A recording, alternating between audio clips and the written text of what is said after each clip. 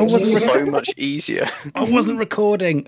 So for the podcast, I record and I do a little funny bit for the intro, and that would have been perfect. I know, wasn't it all just so much easier? Start recording, when Dan. I have, yeah. It was just all so much easier when, you suspected your Prime Minister and his communications director of being war criminals. Yeah. It was just easier back then, wasn't it? No pandemics, just possible genocidal maniacs.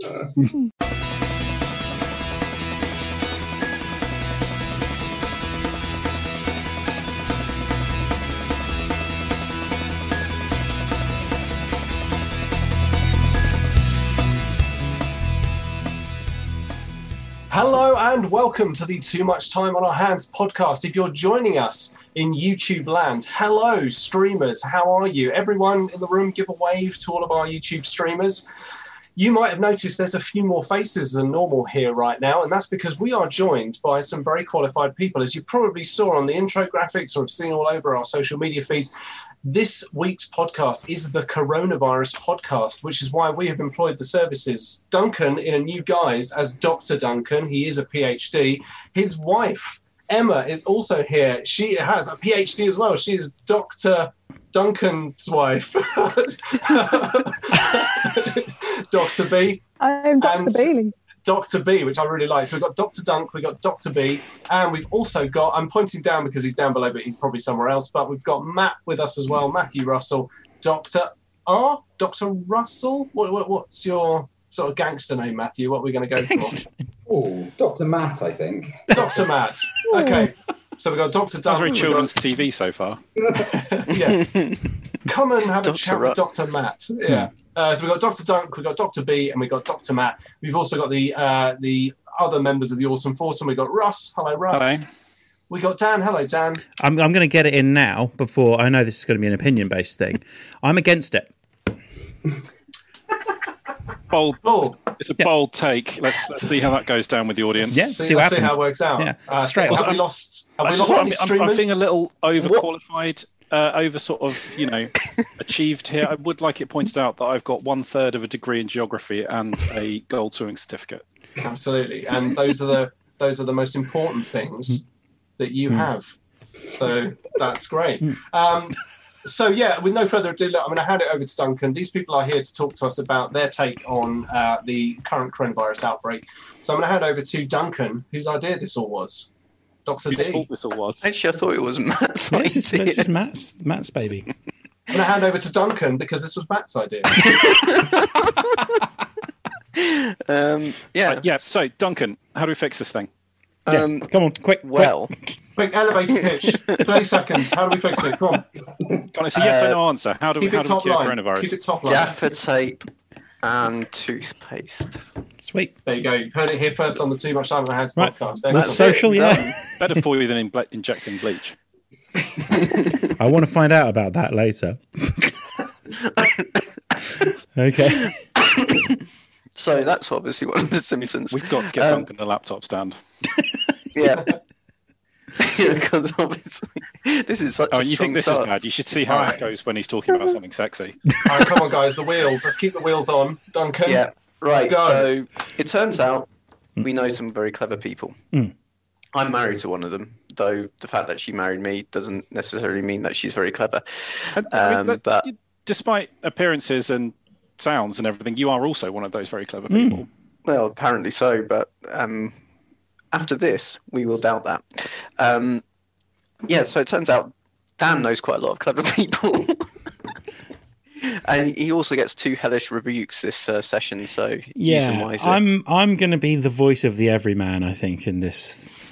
I've got some questions that I think there's a lot of people need to know the answer to. And Dan's one. got a lot. How do you Dan's got- spell coronavirus? Spelling bee. I've got some very important questions that need answers. Yeah. I've got one very important. No, carry on. Sorry, Duncan. So now, this is a story all about how our lives were turned upside down. And I'd like to take this hour or so, the new, to tell you about the disease called SARS-CoV-2. Yeah. Because in the beginning, it was called SARS-CoV-2. It wasn't COVID-19 until late February. So there were various ways I thought we could could do this, I kind of thought we could do it as a choose your own adventure. And I started writing it as such, but then it became really complicated. However, I do think there is we've been in this whole situation since January. It is a very 2020 thing. And there's been a lot of information coming out. A lot of things happened over a long period of time, and I thought we would try and sort of condense some of it as a bit of a summary.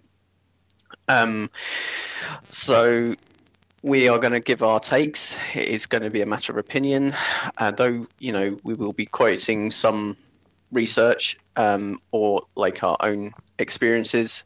Don't take it as like I want to stress we're not experts, but we do sort of know how to interpret some of this stuff, or at least some of the methods used and kind of what everything is meant to represent.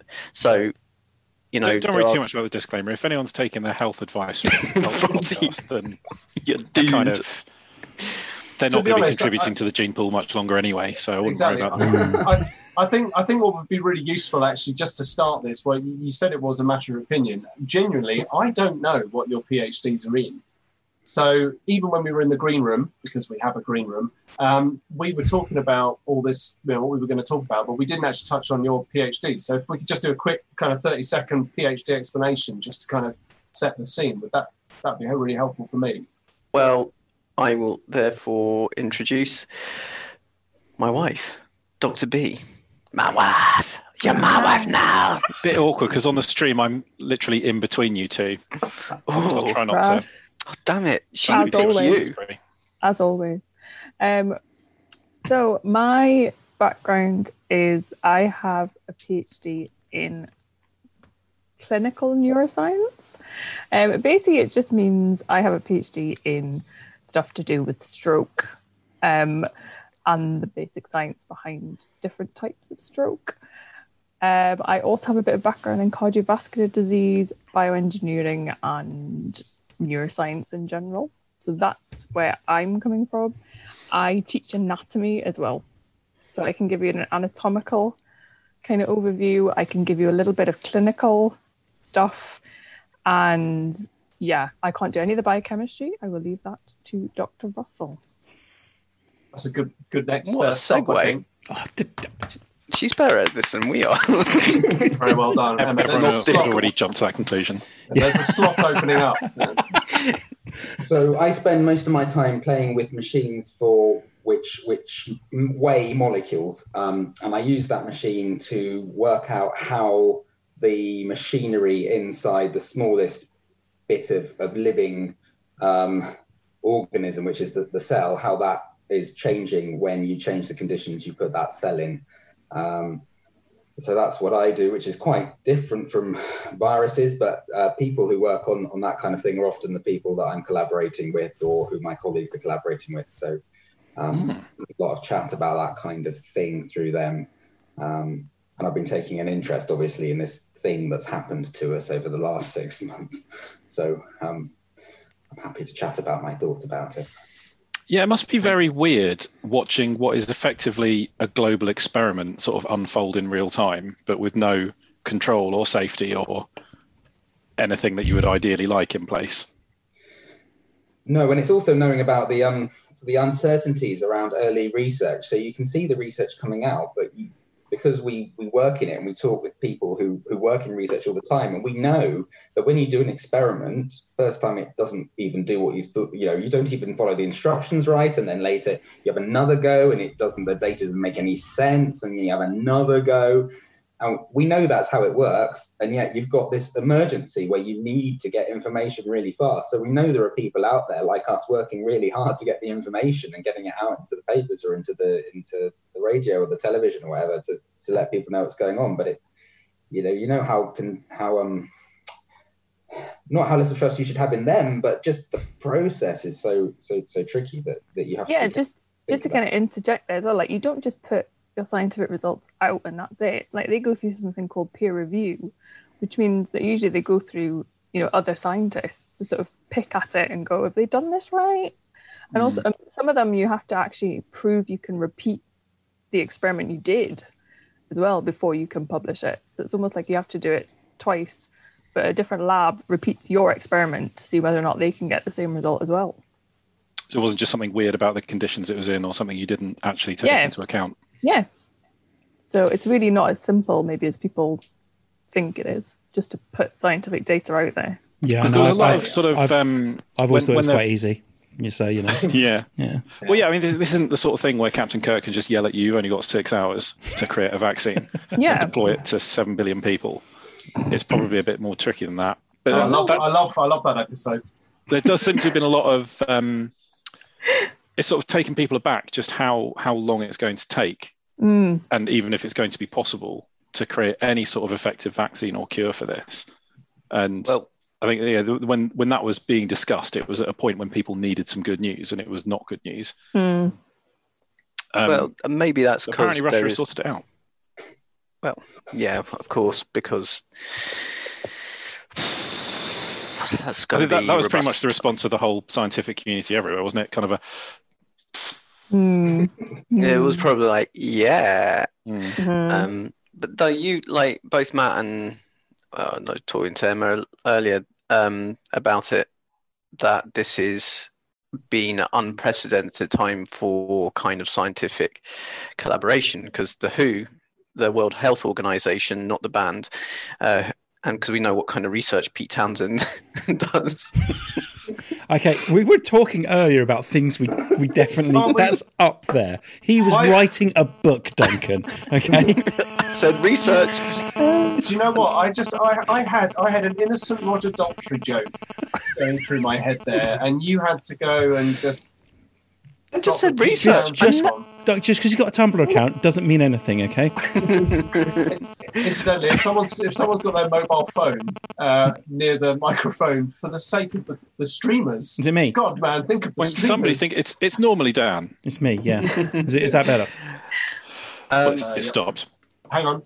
Yes. Cool. Sorry, it was quite far away, but whatever. So the WHO set up this trial called the Solidarity trial, and it is bringing like researchers from across the world and especially universities together, and the idea is that they all share data, they streamline like the clinical trials, all the tests that need to go. I think, I mean, I haven't even said what my PhD in, but that doesn't matter, because we're talking about like clinical trials, and I don't think anyone really understands why some drugs were being tested first, not bleach, because that would not work. I have it on pretty good authority that it does, though. It kills everything. I mean, he's the president of the United States.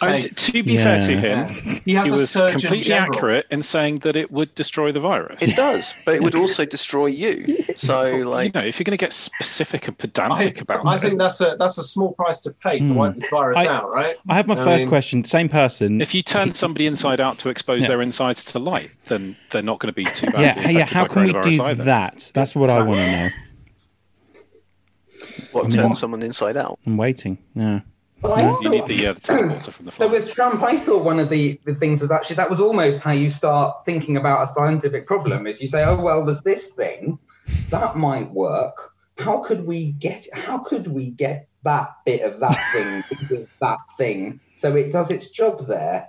You start with that, and then but go maybe somewhere else. one or two more steps before telling everyone to start doing it. I love the fact that Donald Trump starts most sentences. You know, you can always imagine him like in the Oval Office, kind of saying, hypothetically, if we, did this, would that work? And I imagine it's kind of like, hypothetically, if we just let Russia off everything that they have actually done. I mean, just hypothetically, if we injected bleach into people's veins, just hypothetically, like, what's the worst that would happen? And then let's zero-base budget up from there. So I don't know why I'm defending, but so there is a drug actually that I'm sure there's a technique that's been developed for skin cancer where the idea is you inject a drug into somebody's body and then that is harmless in the form in which you inject into the body, and then you shine a laser onto the skin cancer, the area of skin cancer. It's laser. So you are pumping light in someone's body. It's just the reason why you choose skin cancer, not the lungs, is because it's close to the surface. You point the laser at that, and it happens that the laser breaks the drug that's harmless in the rest of your body into a a deadly toxin, but just where you want to kill some tissue. So that's a bit like bleach. It would kill anything. That's clearly what he was on about then, isn't it? Well, it's a good illustration of the idea of, a little knowledge being a dangerous thing. Yeah, you put it together the right way, and you've got something useful. I thought this might be quite a good time, therefore, to actually go through what the process of a clinical trial, various stages of a clinical trial, and why it will take a long time. Also, why maybe they started looking at pre-existing drugs, not just bleach. Not bleach. Okay. Oh, so I'm going to hand over to Emma because Emma knows it. I'm going to point that way because she's over there to me, but she might be that way on the screen. Okay. Why do you all keep trying to do this? You don't know where each other are. I do. She's over That's the proper way to there. construct that sentence. He doesn't know where I am. But I'm in the middle. You can't point to her without going okay. You point your arm, and what I'll have to do is bring mine in across. That way or You've that got way? a weird long I one. don't know. Anyway, There's 3 people on this call with PhDs, and this is the crazy shit that we're going to be talking about. Yeah. Well done, guys. that's fine. So- Dan, this is why it takes so long to get a vaccine out. So Shit clinical Zoom trials calls. specifically for Yeah. drugs for human use obviously are a fairly convoluted process. So Yes. kind of top line, what are the steps that in a non-apocalyptic scenario you'd go through to get something from, a computer model to a drug that is able to be prescribed?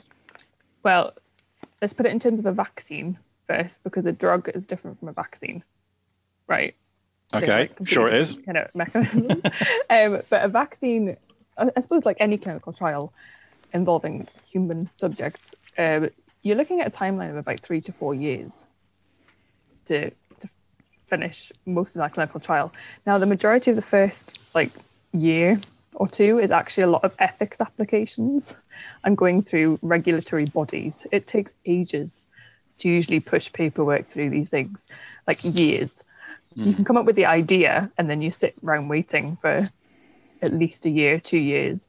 And this Even is if where you get told that you're not allowed to take people's arms off and swap them around or deprive people of light for 6 months. Yeah. Someone has to check what you're doing is actually ethically, moral. So that's the first bit. And They've then, saved a lot of time by waiving quite a lot of that, haven't they? That seems to be. yeah, they have, yeah. You can really do paperwork if you decide you want. So for this one, basically all of that has gone out the window because they're like, yeah, this is serious. This has to happen now. Whereas most people's oh, I think this might work. Drug. Yeah, that's Sure, that won't lead to any problems 10 years down the line. Yeah. So anyway, for a vaccine, what they do is once the vaccine has actually been created, obviously that's the first bit. Matt can probably tell you more about the timeline for that than me, but usually that takes, I don't even know, because it depends on the starting point. I suppose with this, they might have had some kind of starting point because they've had. Well, I don't know about all of them, but all the strategies that are being proposed. But the Oxford group have started with their work on the similar virus that broke out in the Middle East a couple of years ago that was called MERS-CoV, which is closely related. So fingers crossed they just swapped some bits out, didn't they? Yeah. I think. So that will speed up the initial process. If you've got something you can work with that was similar in the first place, obviously that's going to help. Once they've created this vaccine, what happens is that small groups of people, usually healthy people, will receive the vaccine just to make sure that it doesn't immediately kill anyone when you inject them with it. Always good to know. Usually with vaccines it doesn't happen, but they have to do that. So that's what we call a phase 1 clinical trial. Now in phase 2, that study is extended to include people who are more representative of the target population for the vaccine. So in this case, you're probably looking at giving it to over 50s, at least to kind of just to make sure that they're okay, because over 50s have more what we call comorbidities, i.e. they've got underlying conditions. So it's just to make sure that vaccine is safe in those people. And then phase 3 for a vaccine is where the vaccine is given to like thousands and thousands of people, and that's to test how like efficient the vaccine is. So it'll be developed at a certain dose, but you remember probably from your childhood that some vaccines you need to receive them twice. Some vaccines you only need once. Like, they have to refine all of that kind of stuff as well. Now, because this is a virus, it might end up actually being like something like the flu jab, where they have to tweak it every year as well. Do you mean it could? There's all kinds of things. So they enter this phase 3 clinical trial.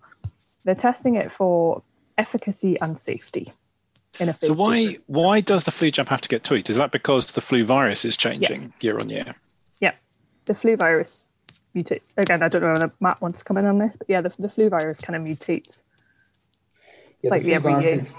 As undesigned, but the flu virus's strategy is to change all the time to try and get, or rather, the viruses that survive are those viruses that have mutated and are not recognized by the immune system that's been sort of primed to detect flu by a previous infection. Sneaky bastard. Again. So coronaviruses in general, I believe, they have a much longer genome, and it's much more risky for them to suffer a mutation because that can mean that it's a non-functioning virus. So most mutations of coronaviruses actually result in that new mutant not spreading. Okay. So the more complex it is, the riskier a mutation is.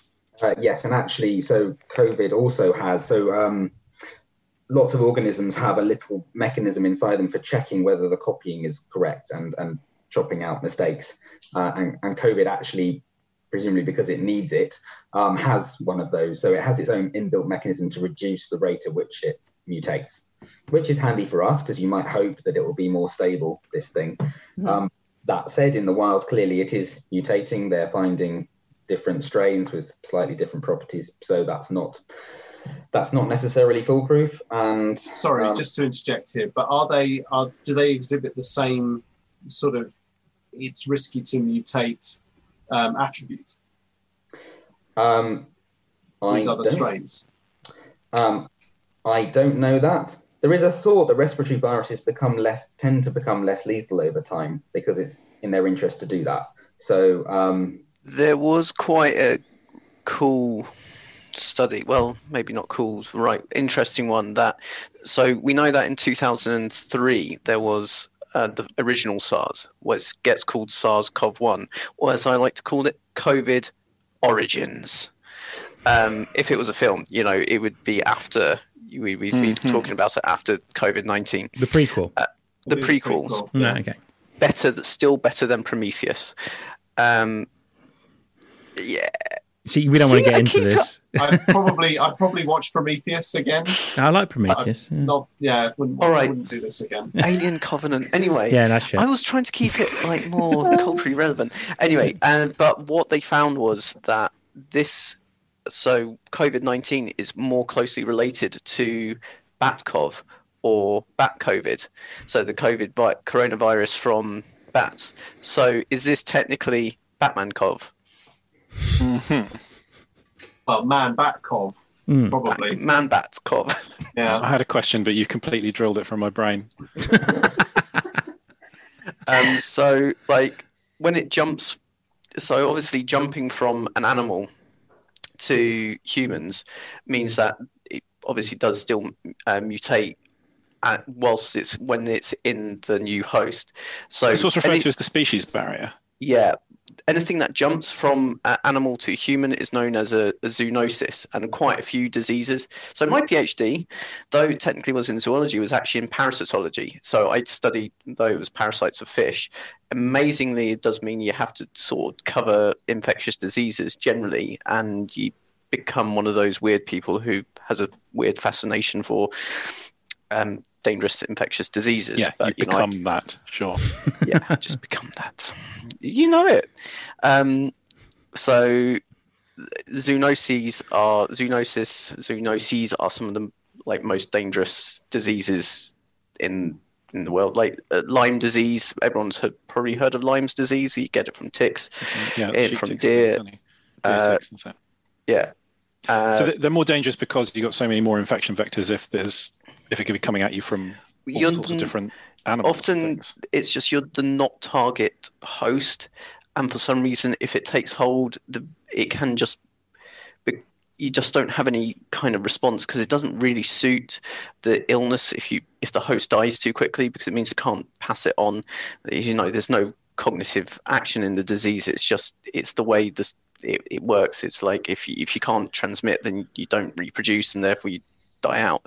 So you don't want that kind of break in that. And so this is there must have been some mutation from it jumping from the bat, not the pangolin as previously reported, but more similar from the bat, and then it's just taken hold in the human, and that's where we are, I suppose. Anyway, clinical trials. You end up with, so over time, the two, when you've got the virus in its normal host, the two are sort of engaged in an arms war with each other. The host trying to live longer once it's get it, or survive with it completely, and the virus trying to use it to reproduce itself and get into another host. So that can be going on for tens of thousands, hundreds of thousands, even millions of years. And then once it jumps, the virus has got a whole set of techniques for dealing with this one host. And then it comes into a human, and some of those techniques work better on us and some of them work less well. But the important thing is we've not had that relationship with that virus for that time. So we have no immunity to it because we've not been exposed to it and so on, and because it's not just generally around. And then the things that it does even are not things that when our bodies are necessarily sort of primed to deal with. So there's this moment of extreme danger where either the humans get much, much, much sicker than normal, or the virus fails completely, which is what actually usually happens because we're all being exposed to these things all the time.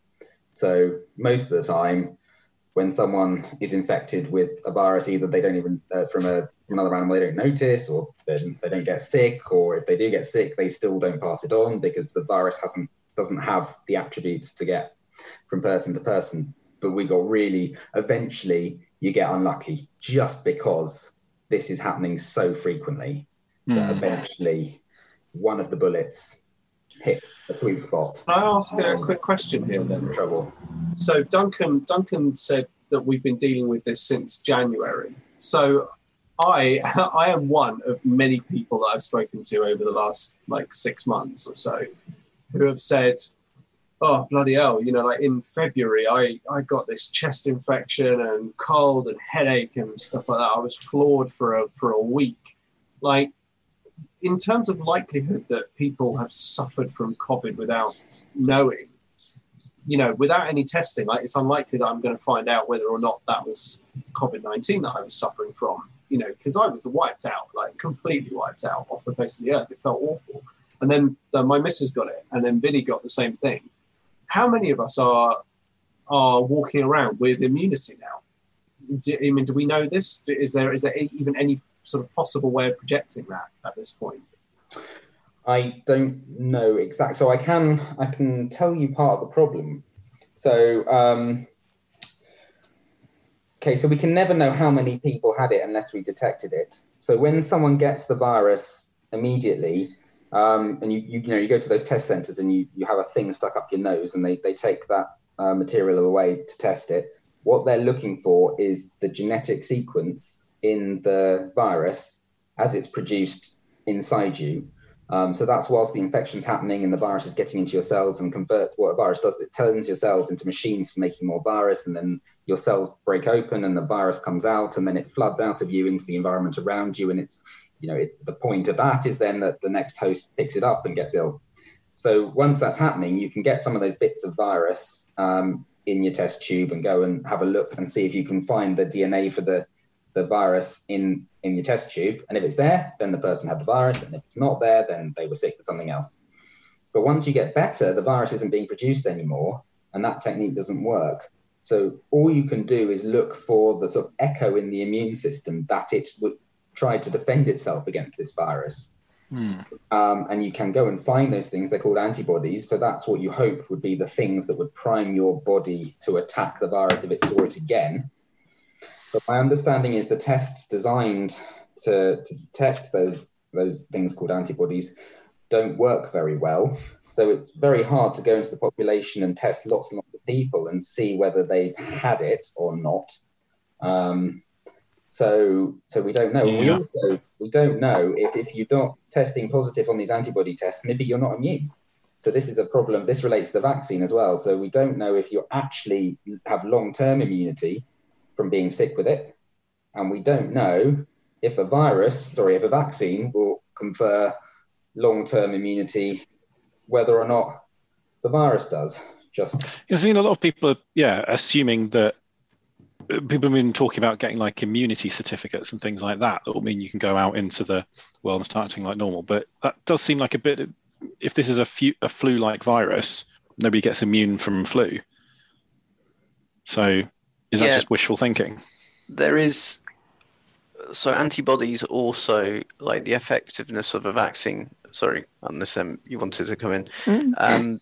There is always the fact that the antibodies fade over time, and the length of time an antibody stays in your system varies, but they do fade over time, and the ability to then produce them again or recognize the cause that then makes your body create those antibodies again also can change over time, which is related to the disease.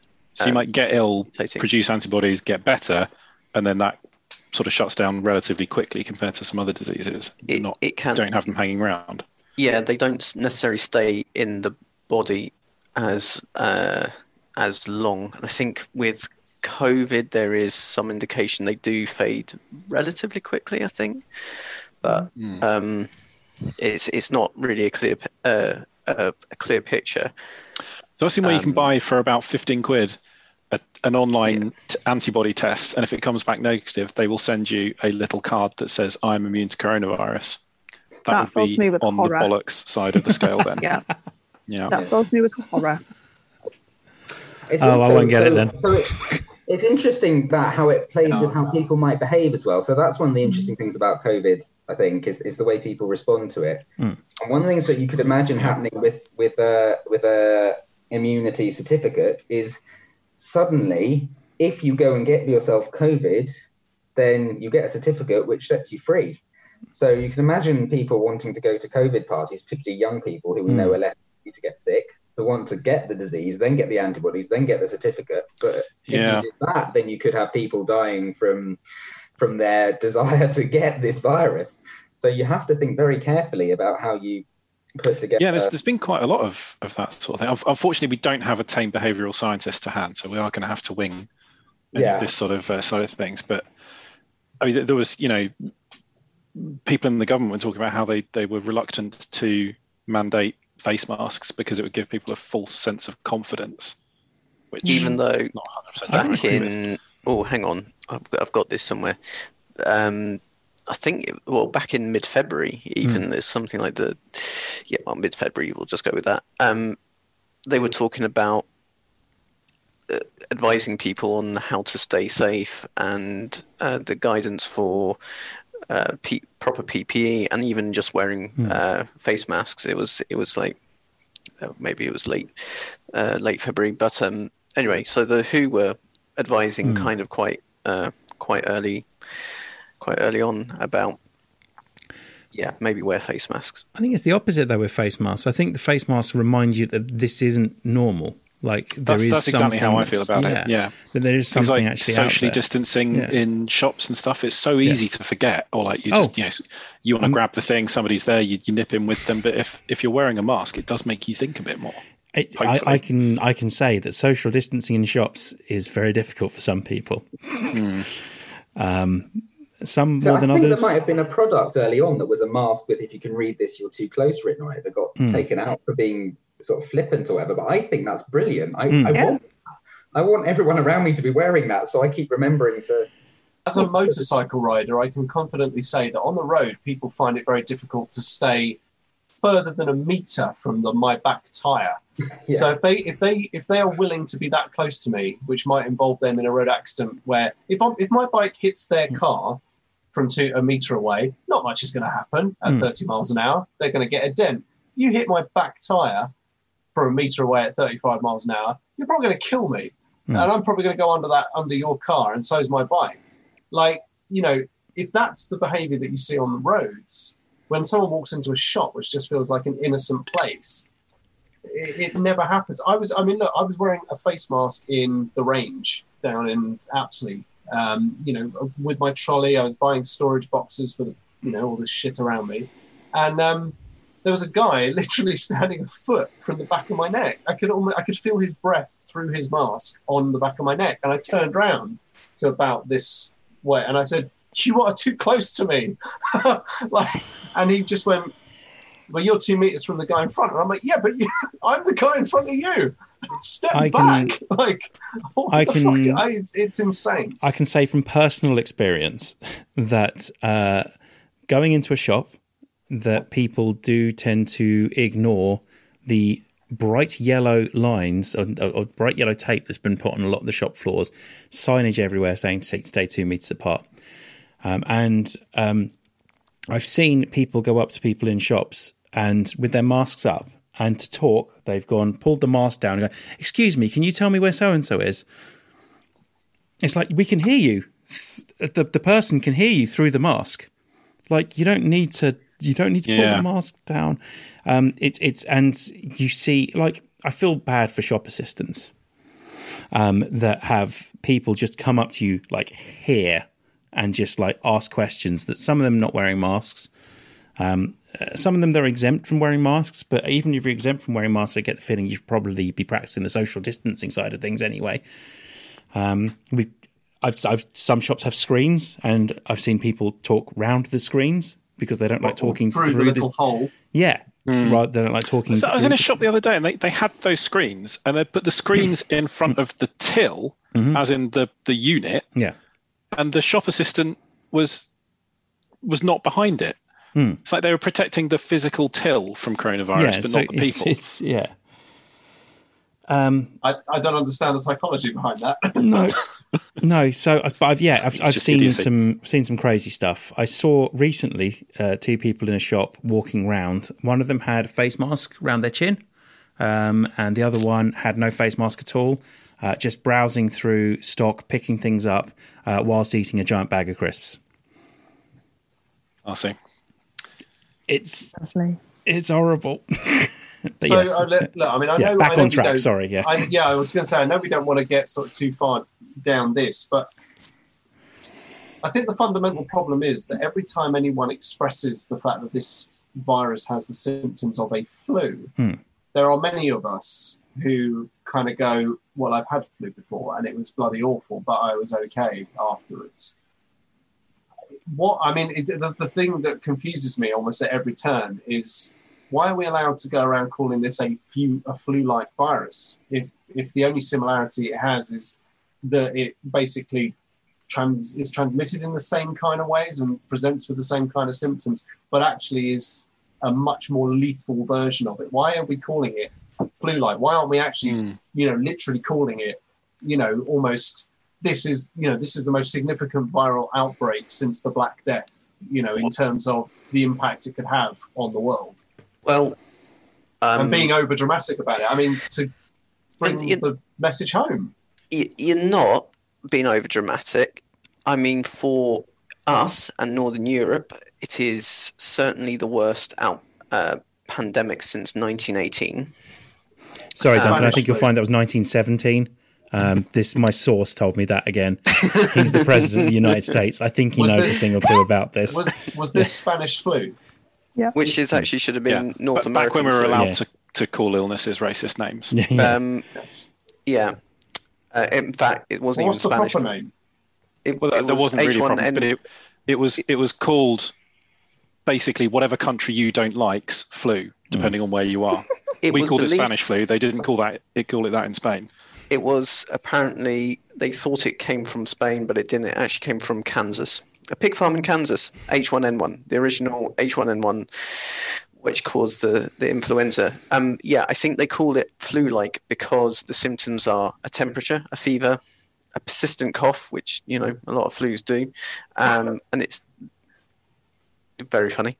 The persistent cough is the actually, interestingly, you also get the loss of sense of taste and smell in a lot of cases, and it's the sniffle and the sneezing. So I think it's because aspects of the symptoms are similar to flu, but there is nothing else really similar to it. So this is not a flu strain No, at all. flu, It just influenza. gives you flu-like symptoms, which a lot of illnesses do, because making people cough and sneeze and splutter is a good way of getting yourself into another host. Yeah, influenza is a totally different kettle of virus. So are we free of original COVID?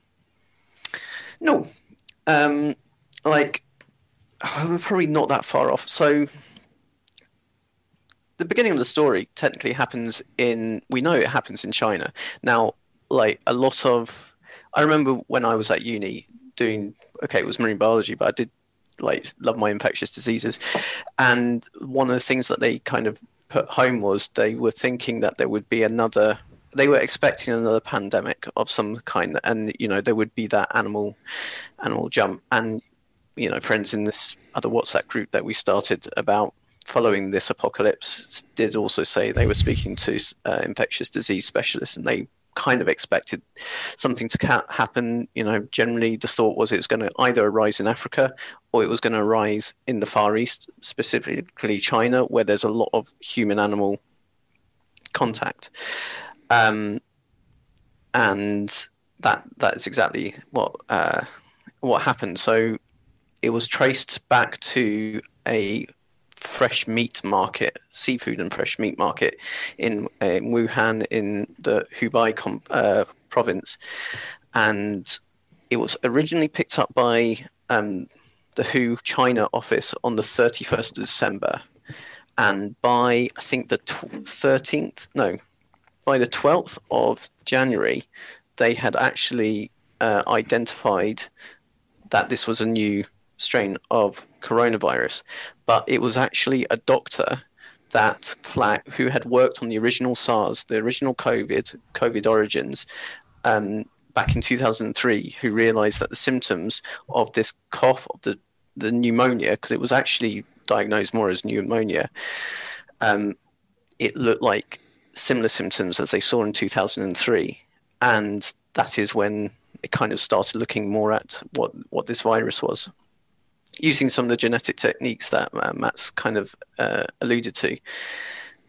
Does this relate to the virus? Yeah, it relates to influenza, but the kind of differences, there are lots of differences, because flu affects the vulnerable, but it affects young people as much, if not more, than people our age.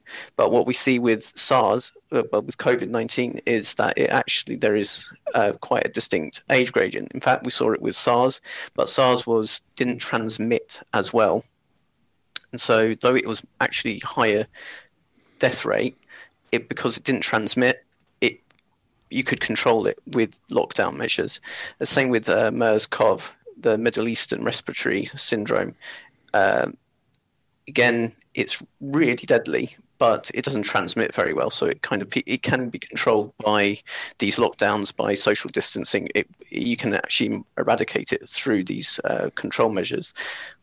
COVID-19, not so much. There are, we can go into, if you want, we can go into why, we've all got family members who've had to shield because they are vulnerable, because they've got respiratory issue, pre-existing, as Emma called them, comorbidities, but the existing respiratory issues, or like heart disease, and there's the age relatedness, and we can go into that if you want, if people are interested, why some people are more susceptible or at risk. Maybe susceptibility isn't the right term, because it turns out everyone's nearly equally susceptible, but it's more in terms of being vulnerable to it.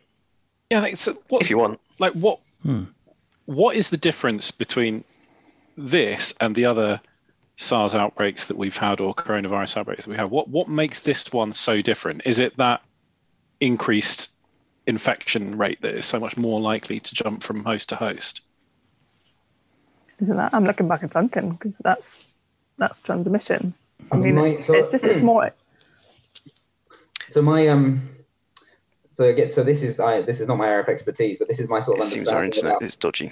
Compared to the rest of us, you are all experts on everything, so Yes. don't worry about it. So you've got. I think it's interesting to think about a sort of sweet spot for a disease like this, where if it's really lethal, then people die really fast and they don't give it to many people.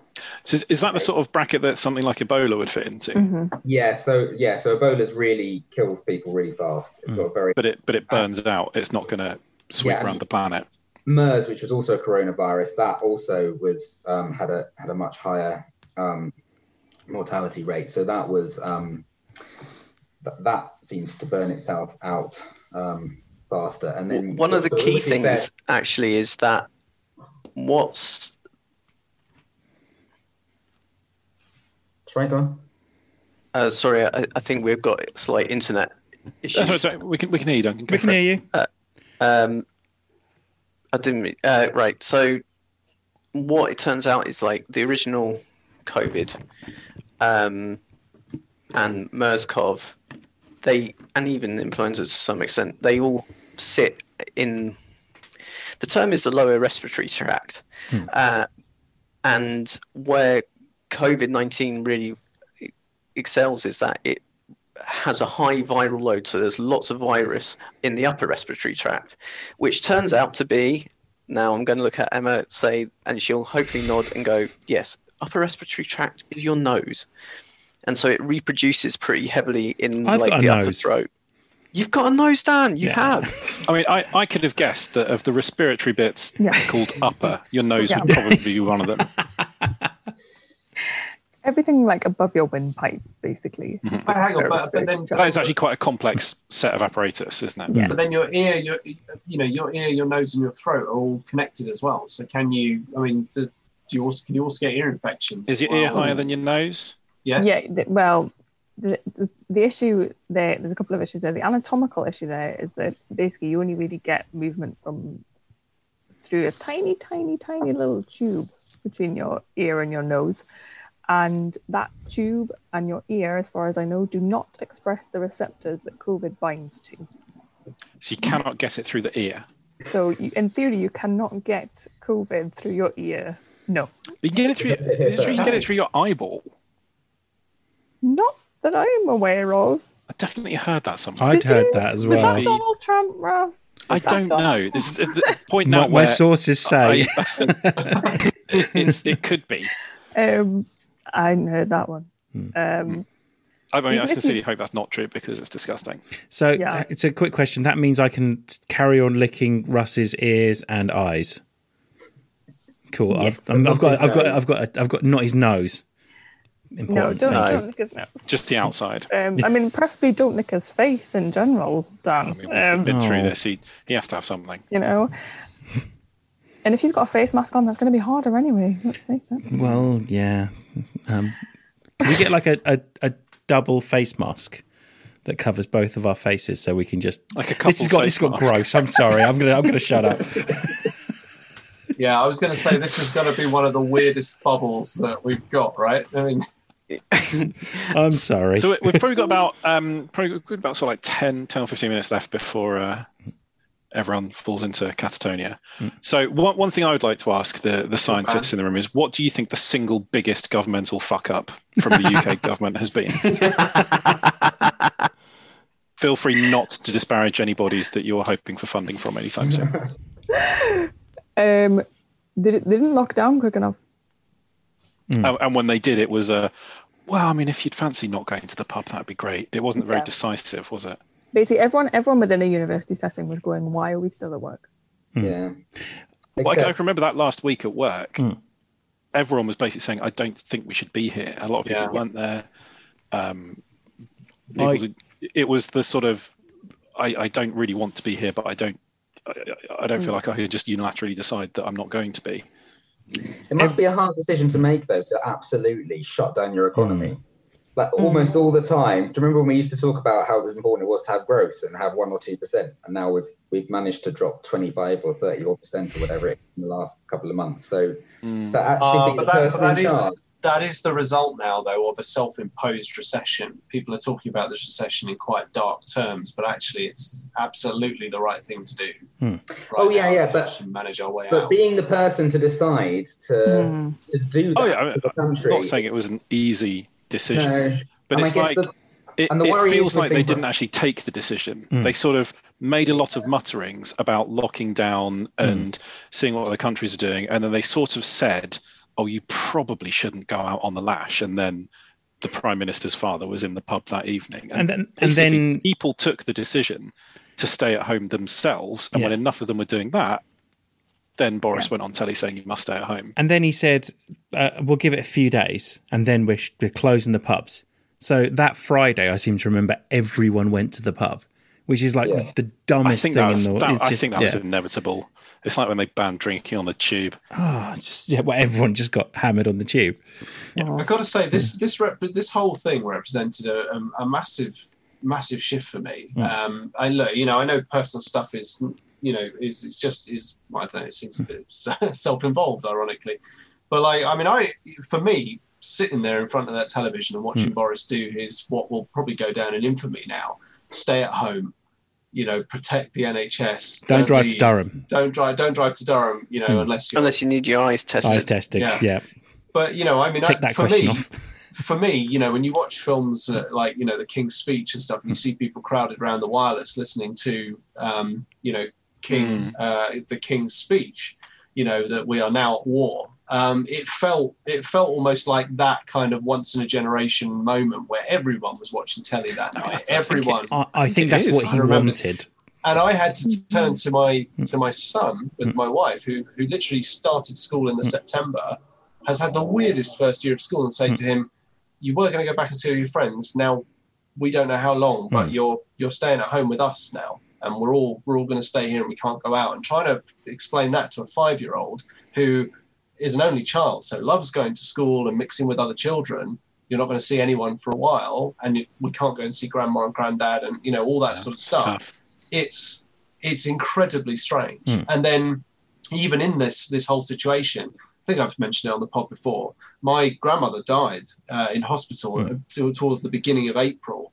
Of course, we weren't allowed to go to the funeral, still haven't had a funeral. My mum and dad went to a crematorium where she was, cremated and stuff like that. So, look, it's a small story from lockdown, but it has, I think, changed and impacted lives in ways that, I don't know, very few things in our country's present will be able to kind of, put up against this kind of magnitude. We've never had anything like this. No. The last thing of this scale was probably the Second World War in terms of its effect on every single person in the country and in the world. It happens somewhere else to someone else on the news, doesn't it? It doesn't happen here. Yeah. If you will, the scale of the incompetence, as it's, there's a great article that, and I suppose he's been thrown under the bus quite a lot, but it was really interesting what Professor Ferguson, who was the one that came up, gets called Professor Lockdown.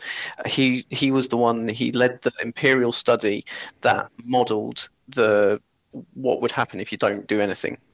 So this is what's widely credited with changing their minds. Yeah, or partly changing minds. Now, like Matt and I can talk about models, but generally they don't. People don't really necessarily understand that models are just that. They're like a scale model. They're not exactly reality. They just represent reality. So, like a little model tank represents a tank. It is not a tank, but it does represent it. So you can sort of get an idea what a tank is and what it might do. But a mathematical model, which is what epidemiologists work with, they model disease, and if you like, it's the population of a disease. And this is what this model was talking about with the information they had at hand. Now, obviously, the various factors influence the spread, and we're understanding what influences the spread and who's the most susceptible and what have you. But it was this model, which I think was published 13th March or something like that, 16th of March.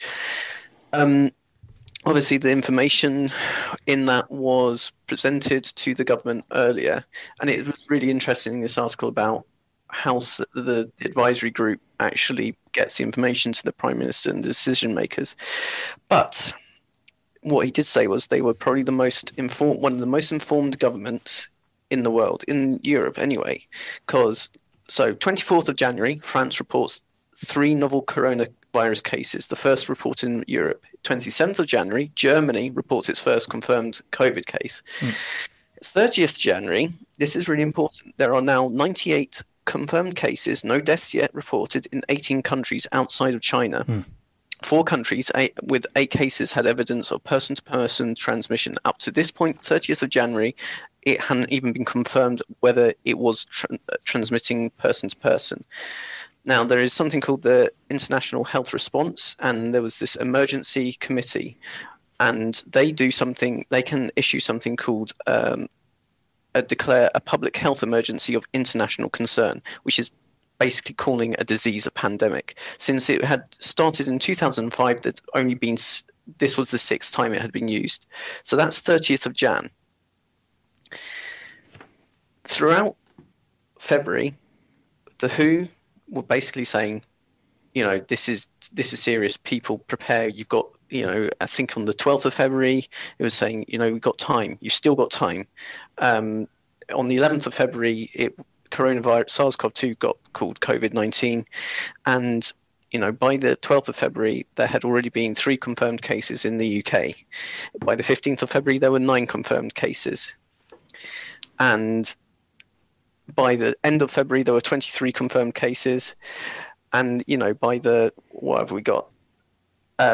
Interestingly, by the 10th of March, part of the government, a health minister, Nadine Dorries, tests positive for COVID. So the numbers are increasing, and it takes until the 12th of March. I can't believe this, that the UK chief medical officer raises the risk to the UK from COVID from moderate to high. Incidentally, at this point, on the 11th of March, because of the alarming level of inaction, the WHO officially declares COVID-19 a global pandemic. By this point, Ireland had already cancelled St. Patrick's Day. There were no large gatherings happening in France, yet rugby matches, Atletico Madrid and Cheltenham all happen in the UK. And you can still go see the Stereophonics. And you can still go and see Stereophonics.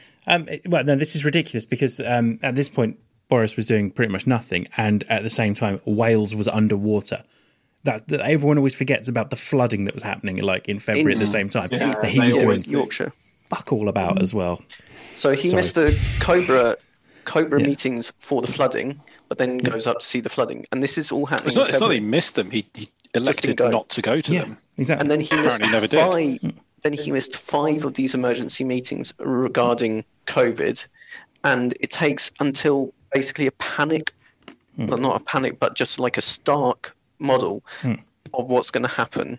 And this is the second one, because Exeter University had already published one, to actually go, we should be doing something. And that's on the 23rd of March. And if you really want to know, and a really interesting thing of how quickly this virus went around the world, from Wuhan to Mexico in little over a month, there's a really interesting genetic study that went saying a Mexican traveller to Italy was diagnosed on the 28th of Feb, had got back to Mexico with it, picking up in Italy. The person who got it from in Italy had picked it up from Germany on the 27th of Jan, because they work for a company in Munich. Was that the business trip? There had contracted it from a Chinese colleague in Shanghai who had recently had a visit from their parents from Wuhan. So it literally goes from Wuhan, Shanghai, Munich, Italy, Mexico in little over a month. I remember that you say that we did nothing till the 23rd of March. I remember I went away at the beginning of March. We just went to Swanage, and Swanage is tiny, and every shop you went in is all everyone was talking about even then. And that was right at the beginning of March. You went in Boots. I couldn't buy any soap because everyone was already buying soap at that point. So if everyone is aware of all this, the government just massively cocked up, reacted. They were reactive rather than proactive. Yeah. I mean, okay, I will hold our hand up. We took the decision to travel down. It was our son's birthday on the 12th of March. Yeah, but you're not doing anything wrong. No, but we did travel. We travelled down to St Albans because my gran shares a birthday with him. We don't know how long she's going to be around, and it turns out actually it was really important that we go down because we're now not going to see our family until maybe December if we're lucky. So that's a long period of time, and we seriously thought about it because we knew what the numbers were down south. We knew that Scotland, though, had small numbers. It could easily probably spread over here. And we knew airports were choke points. Like, a little bit of knowledge does help. It can be a dangerous thing, but it can also help. You go, well, what is the actual risk? And as far as we could tell, we were probably, in our family, three of us, I'm the most at risk. And the other two are not.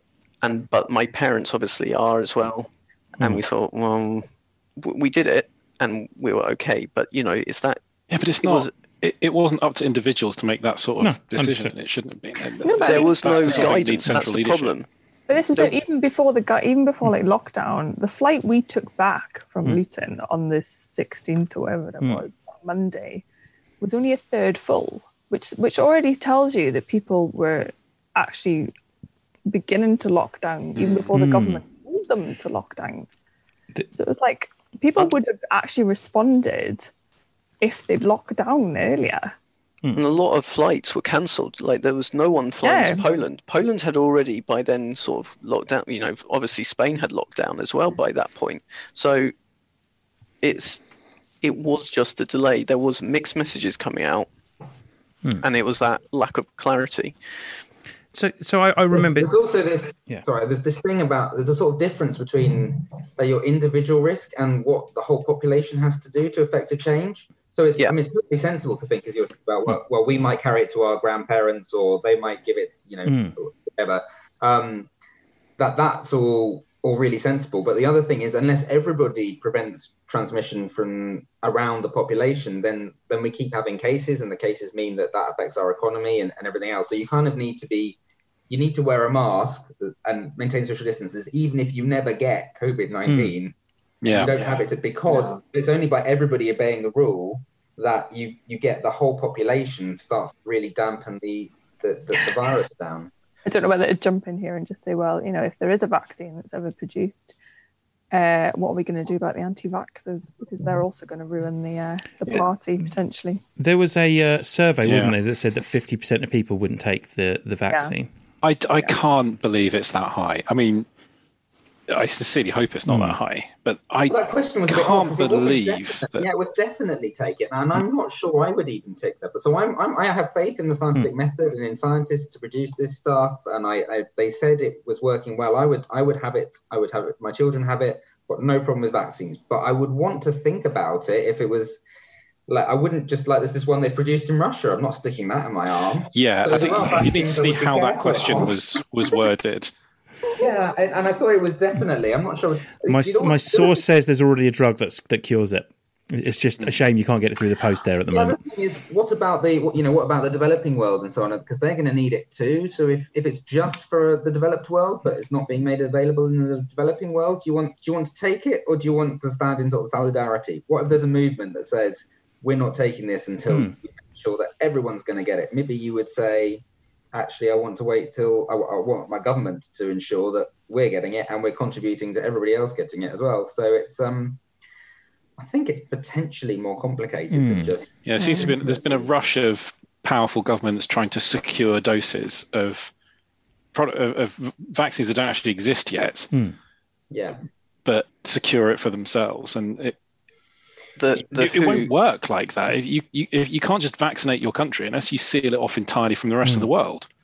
Well, it doesn't seal you off from economic harm even, does it? I mean, if your markets are all in permanent lockdown, you're never going to sell anything. So you've got to make the whole world healthy.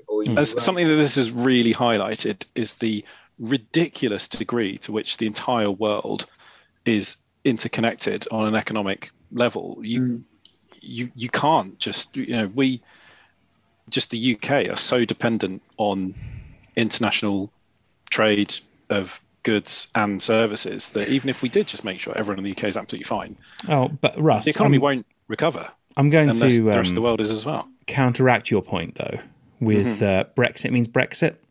Yeah. Sorry, Russ. Yeah, and everyone that was working in industries that have collapsed can just go and pick strawberries all year. Yeah, there you go. That's how it works. That'll be fine. Do you know what I miss though? Olympics. We were saying that earlier. No, not that. No, it was. Saw some limpets today. Olympics. Emily Sandé belting out a few tunes. Beautiful. You will not let that go, will you? She did like 3 fucking songs. He's been on about this since 2012. Like, it was just weirdly just out of proportion from everyone else. Enjoyed the Olympics opening ceremony. You were the only person sitting there going, fucking Emily Sandé. Emily Sandé did 3 songs. Paul fucking McCartney was there. And Emily Sandé's the one that does 3 songs. That's weird. I know, and they even let Kenneth Branagh, lipless Kenneth Branagh, they even let him do a soliloquy at the beginning, didn't they? Yeah. Which was mental. But I was going to say, on. the thing I miss most, like, is it sounds really weird to even sort of say it these days, but I was always quite tactile, like with my colleagues and my friends and stuff like that, you know, hand on the shoulder and stuff like that. You know, we're all huggers at the office and things like that. I miss that. It's really very strange. Like I find it really hard to adjust to that because, you know, it is weird, isn't it? It's the whole sort you can't really level be of a social source interaction. You can't be a source of comfort in, you know, there are people. I'm like someone like me. Like if one of my colleagues is having a stressful day, I would walk up, you know, hand on the shoulder, you know, drink a cup of coffee or something like that, you know. Whereas now you just kind of have to get into their line of sight and be kind of like, Tom's been spoken to a lot. You're right. Do you want to? but the point is, like, you can't even say I'm a tactile person without that reaction, without the humour, and then people going, Barbie, you're not supposed to do that. And it's like, I know, but you know, it's like, how do you comfort people these days? There's something about that 2 meters as well, isn't it? Because there's like people's personal space, which depending on how well you know them, you go into or not. And then there's this, like, the space where you're in socially when you're talking to somebody that says, you know, I'm interested in talking to you. And then there's that further distance, which is just like, I don't trust you. Or one of us has an injunction. 2 meters is a very difficult distance for any sort of, like, you can't have a conversation 2 meters away from somebody. You're too far away. You don't pick up on facial cues and responses. You have to raise your voice to an uncomfortable level. You can't walk and talk with somebody because a pavement isn't 2 meters wide or a path. It's very difficult to maintain. So wrong, isn't it? In my office, we have I think you'll find soundproofed. It's almost like hermetic meeting rooms now. It's bizarre. Like, you walk into them and they are just dead spaces and all you can hear is the hum of ventilation for people to have these. It's just sounds so bleak. It's so weird, man. I don't know. It's the family atmosphere is literally gone in the office now. There is Stormtroopers would be all right because do they have little speakers? No, so we do hear that their masks only filter out dust and smoke, not toxins. Really? Is that a thing? Have you That's really a thing that's this up? established when Finn and Rey are going to, like, vent gas into the Falcon because they think stormtroopers are coming in. Oh, yeah. And, you know, a viral particle is smaller than a... They wear like a black kind of, you know, sort of skin tight suit that only goes up to about here, and then the helmet goes on, and it makes. But is it little speakers? It'd be better than walking around with nothing on, but they are breathing the atmosphere of where they are. They don't have an oxygen supply. It's not a sealed suit. Can I interrupt with a listener question? You would get back to something that I knew about at some point. Can I interrupt with a listener question? Like, so we've got a couple. I think we've got a listener question. Dan. Thanks. Seamless. Yeah. So this is from On the Fence. Is it about stormtroopers? It's not about stormtroopers, but it's kind of related to what we're talking about. He has said, related to movies, do you find it weird watching films now where everyone isn't socially distancing? And will we see COVID precautions in films to normalise it?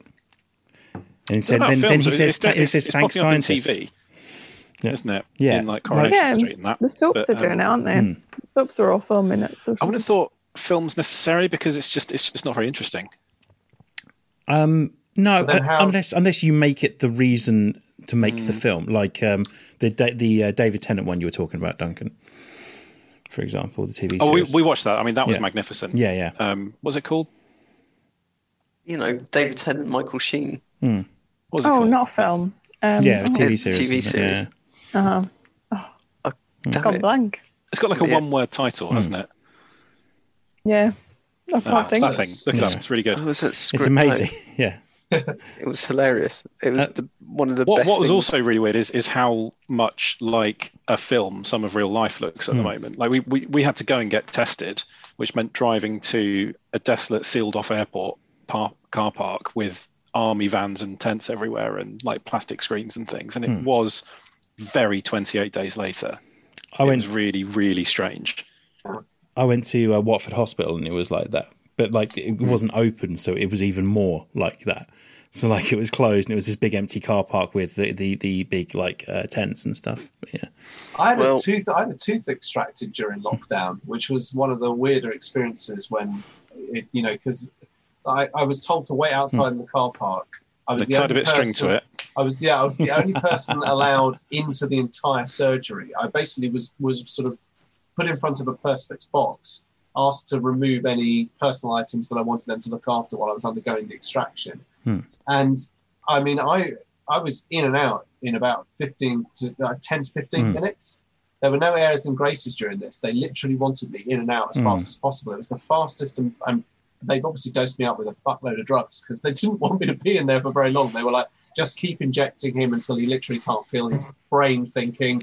And now we'll just pop that bad boy out. It was very strange, very, very quiet. And no one wanted to talk either. I was like, oh, so how are you guys coping? They were like, That's probably because you would just go, oh, and they couldn't understand you. no, they could understand every word I enunciate perfectly, even I while choose my words Novocaine very on my carefully. tip. Answering the question, Yeah. is it weird? It's not weird for watching like films and TV series necessarily. It's more weird watching aspects when you accidentally stumble across reality TV or like something like Bargain Hunt yes, and stuff, and that's Just when seeing it's people being really normal. weird. Like, Yeah, because that's when it's more weird rather than films. Though a lot of this has when felt they're, when like they're a film. showing all the Glastonbury highlights and things, it just Yeah, makes your skin crawl. The I idea was of just being going in to that say big a crowd. yeah. Yeah. So It's- speaking of people that get in other people's personal space, David Dickinson's not going to have any work ever again, is he? Because he usually gets right into Tom. people. What have you got there? You know, it's Tom, like proper. I've got a horrible feeling he definitely won't be getting in anyone's space. He's Well, dead. what's He's that? dead. David He's dead, isn't he? No. Have I got Dickinson. that one wrong? I got that one wrong. Ignore Let's me. check but the internet. I'm not a source of information. So I had to take a job as a pizza delivery driver, and during peak lockdown, driving around AI. David actually, Dickinson is not dead. Whoops. Sorry. news for everyone. We'll start doing a David Dickinson What's check. the take-home message on this podcast? David Dickinson is not dead. There is none. There is no take home. Yeah, driving around, it was really kind of 28 days later. It was that real Yeah, I missed that post-apocalyptic. when the roads are really empty. Yeah, it was great. It was so quiet. I mean, that was the thing. I mean, even here, like you couldn't hear. We got the AA-14 not far from us, and now it's noisy again at night. But And there were barely any aircraft either. I mean, there's definitely a few Yeah. in it. I say one of my favourite experiences of lockdown was we did a shoot down in central London, actually. Well, sort of north-south London, over the river, if you know what I mean. And this I wasn't for your OnlyFans, was it?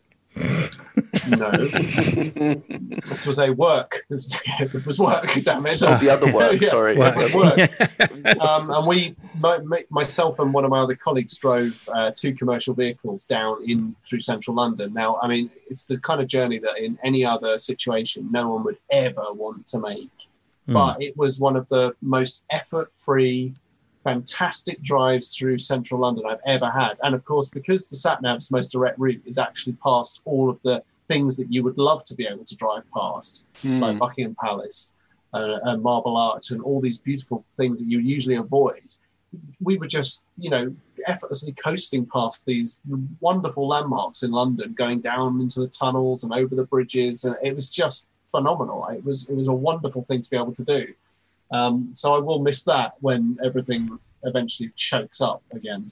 It already has. Like my journey to work used to be like 45 minutes, and now my journey to work is closer to like an hour and 5, and then eventually it'll become like an hour and 15, and then eventually it'll become an hour and a half. Yeah. We've got another question, by the way, if anyone's interested. I've just been told we have another question. Dan, we probably better wrap it up after that. So this is from regular listener Nicola. She says she works in a primary school and wondering how dangerous it actually is for all the kids to be back in school since there isn't room to socially distance properly and masks aren't required. Well, children just cannot socially distance. No, they can't.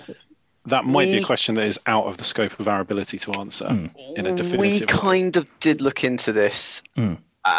It is kind of complicated, and it's not that younger children aren't susceptible. They are, but they don't necessarily carry the viral loads to necessarily be key transmission. They're not necessarily the best at transmitting it. There isn't enough evidence to suggest that they don't, but, and this is what everyone's been really careful of, but under 10s especially are kind of, they might be. I mean, it's really not clear, but well, it's notoriously difficult to conduct experiments on children with deadly viruses. It does tend to fail. I have a paper right in front of me right now, which is from a pretty respectable journal, actually, where they took swabs from the nose of kids who had COVID and actually looked to see what the kind of viral load was. And they figured out that actually kids under 10 don't have the same density of the receptors the virus binds to as kids over 10, which means that they're never going to have the same amount of virus in their nose that older kids would have. So it means they're less likely to pass it on to somebody else. And also it means they're less likely to be seriously ill with the virus. Less likely, but not definitely won't. Yeah, no, it means they will still be infected with it. It might just mean that kids under 10 are more likely to be symptomatic or mildly suffer from it. It doesn't mean they're any less likely, not to get it in the first place. It's just that they're less likely to have a large number of viruses. The key thing, what was really interesting is that actually children, especially children under 10 but under 18, are really underrepresented in terms of illness. It's one of the clearest things, like across a lot of populations. In Iceland did okay, so it's not necessarily the most represented, but it's in terms of a model, because it's such a closed population, you do get quite an interesting picture that actually no under 10s, when they just did a survey and they managed to survey 6% of the population, no under 10s in the wider population showed up with being positive for COVID. So that was admittedly the PCR, the genetics, not necessarily the antibody stuff. So, we're not experts. I'm not going to say they're not going to get it, and none of us would say that. But there is some indication that they will get it, but they might not spread it. The other thing I guess you've got to think about is not just like the thing itself, but the system around it. That's often a thing to think about. So how does the behaviour of adults change when they're dropping children off? Is there a danger of them getting close to each other at a higher frequency? Yeah, this is one of the big problems. A school is not just a sealed box of children in it. It also has a whole system of staff, and those staff have families and other contacts. And I think the major point is that actually pubs are worse. They've opened something already, which is far worse than opening schools. That's the key thing. The people most at risk are more likely to be attending a pub rather than see, okay, so you can see your grandchildren and the children could pass it on to the grandparents. That is a risk. But the bigger risk is adults mingling under a roof. Yeah. And they will have a higher viral load. And viral load is really key to determining how severe something is. So I know we've gone on and we do need to wrap up, but schools are... I mean, that is true about pubs being worse, but on the other hand, since March, Boris Johnson has been utterly desperate to go on telly and tell everyone that they can go back to the pub. So swings and roundabouts. I love that he just people may drop their kids off at school and then go to the pub. It's possible. You don't know. Once you free people from childcare, you don't know what they're going to do. Even away from the school itself. So we're laughing because we went out for dinner on Wednesday and had. So yeah, we are those parents. I think, but Boris Johnson's occasional, like, I want to tell people everything's going back to normal. Like the people that are shielding, yeah, you can just go out now. That's fine. Really? That's fine then. Yeah. Why not? Get them out there. But yeah, children can't under 10s, especially, won't ever socially distant. Like you can't tell an 18-month-old to socially distant because they can't string a bloody sentence together. So, well, I mean, they can, but blah blah blah blah. car. But it's the way. What's annoying me is the way that people are talking about opening schools. It's like the biggest risk ever. It's like, no, you've already done things which are potentially even worse than opening the schools. I think it's like gyms. Oh, you can now go and work out and build up a sweat and flick your sweaty hair around and potentially contaminate all of the dumbbells and the instruments and the machinery and the breathe really. On the other hand, with that, it will keep the fucking joggers off the pavements and trap them in a room with other joggers, and I'm fine with that. Yeah, no, it's not. It's not just keeping joggers off the pavement. I encountered a jogger running on the road, even though the pavement was completely clear, and I thought to myself, I think we're getting a bit comfortable. This is their apocalypse, Tom, and we're just taking parts in it. Yeah, definitely. It's Well, I've seen some weird stuff in St Albans anyway. I've seen someone on inline skates, just going down the road, the hill of like Blue House Hill, like with just this line of traffic behind them. They're like, because he's going quite quickly, but at the same time, no one wants to try and overtake him because they don't want to kill him. Was he by any chance singing? Was he singing "Woe Body Form" at an annoyingly loud volume as well? No. I used to cycle down Holywell Hill. No, this guy's on inline skates. Oh right. Yes. Oh man, I want to dust off my inline skates. Like,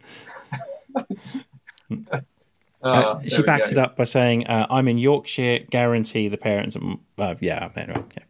Anyway, I mean, there is one other thing about opening schools and childcare. If you really want to get the economy going again, you kind of got to think about childcare because a significant proportion of that population kind of got children, kind of got to keep them sane.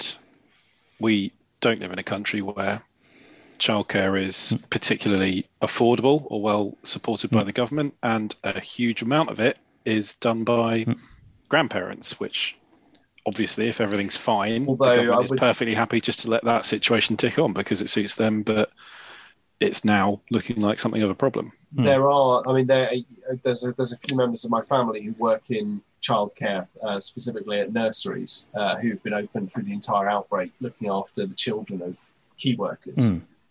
So I don't know, potentially the government has a semi-trained collection of professionals who might be in a position to, I don't know whether they're going to they could nationalize these kind of operations and open them up to more people to open up the economy. Who knows? I mean, that's the point, isn't it? It's you just don't know what lengths and measures they might. Would you want to send your children to a school run by Dominic Cummings? Be like a re-education camp, wouldn't it?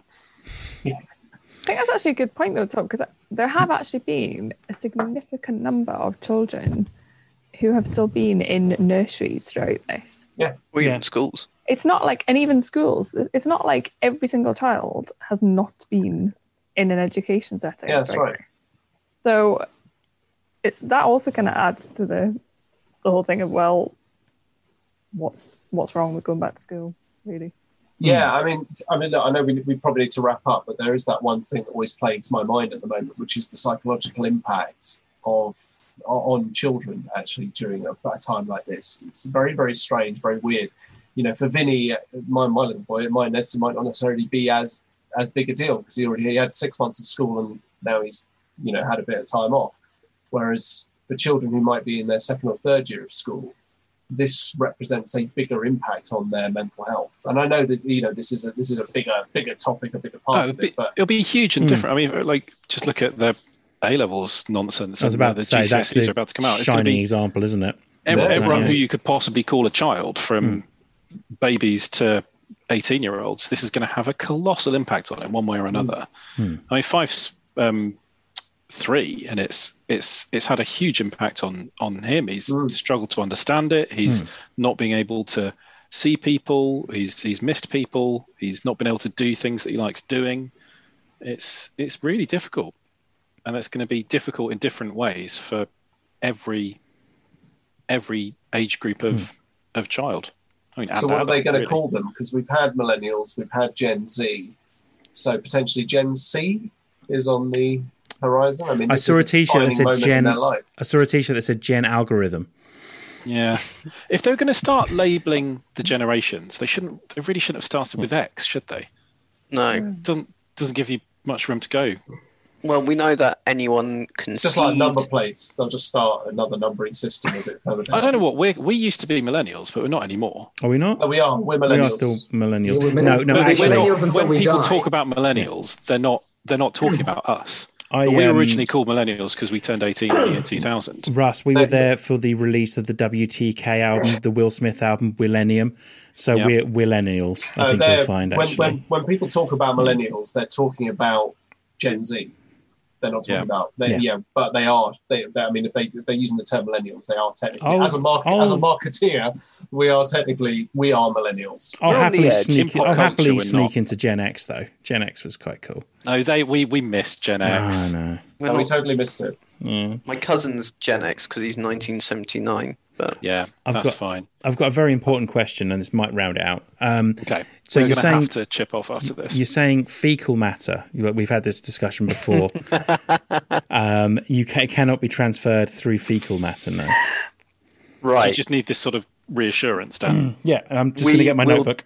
Yep. we're going to do this as a two-parter. Okay. I was reading a full review of everything about COVID, Yeah. and though it is found in fecal matter, there is no case of fecal to oral transmission. However, I will hand it over to Emma to explain more. Sorry, Emma. But no, it's not just no. I'm not explaining more about fecal to oral transition. I'm just saying that the reason it's detected in the fecal is because there are the same, what they're calling ACE2 receptors the virus binds to. You get them expressed in your digestive tract, which is why you get some of it in fecal matter.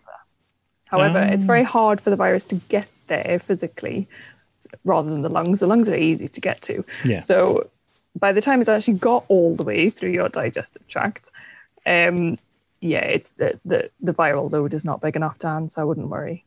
I think Awesome. that's quite reassuring, because it does mean that, if you accidentally sit in a puddle of COVID-19, even if it soaks through your trousers, you're all right. Unless you try and drink it, then No, Splash. I mean, Don't splash. it's COVID-19. Don't smell, don't sit in it Smell and it. then smell it, No. because no. Dan, does that reassure you? rimming, all good. Yep. You can continue eating ass. Excellent. Well, on that note, I think it's probably time for us to wrap this exciting episode down. I have to admit, finding a lot of the stuff that you guys were talking about incredibly interesting. Like you said at the very beginning, this was all your opinions and stuff like that, but I think it is obviously very clearly grounded in understanding way beyond the comprehension of, especially people like me and Dan. I think Russ held his own in that. I think, he asked some really good questions. I don't know whether he'd prepared them before, but he came across certainly as the more intelligent of the less intelligent people on this podcast. I've just watched enough movies to know this sort of thing to say. Yeah, Dustin Hoffman, man, best teacher ever. I'm walking here. Anyway, so thanks very much for watching. If you're on YouTube, thank you for watching, streamers. Thank you for your questions. If you're listening on the podcast as well, thank you very much for downloading or listening live on SoundCloud or whatever streaming platform you were on. If you want to interact with us on any of our social media feeds, we're on Facebook, we're on Instagram, we're on Twitter, all under the same handle, @TMTOOH. Our sister pod, Theatrical Cut, is still there, and you can hit them up on Facebook and Instagram if you want to, at Theatrical Cut Pod. I'm going to say thank you very much for the three people who joined us in different guises. Duncan, obviously, in his guise as Dr. Dunk. His wife, Emma, in the guise of Dr. B. Matt, in his guise as Dr. Matt, I'm going to say goodbye to Russ. Cheerio. I'm going to say goodbye to Dan. Still against it. I'm sticking with that. We're going to say, Yeah. strong one. We're going to say goodbye to Emma. Bye. We're going to say goodbye to Matt. Bye. We're going to say goodbye to Dunk. That's 2020. And it's goodbye from me, Tom. And on that note, it's cue the music.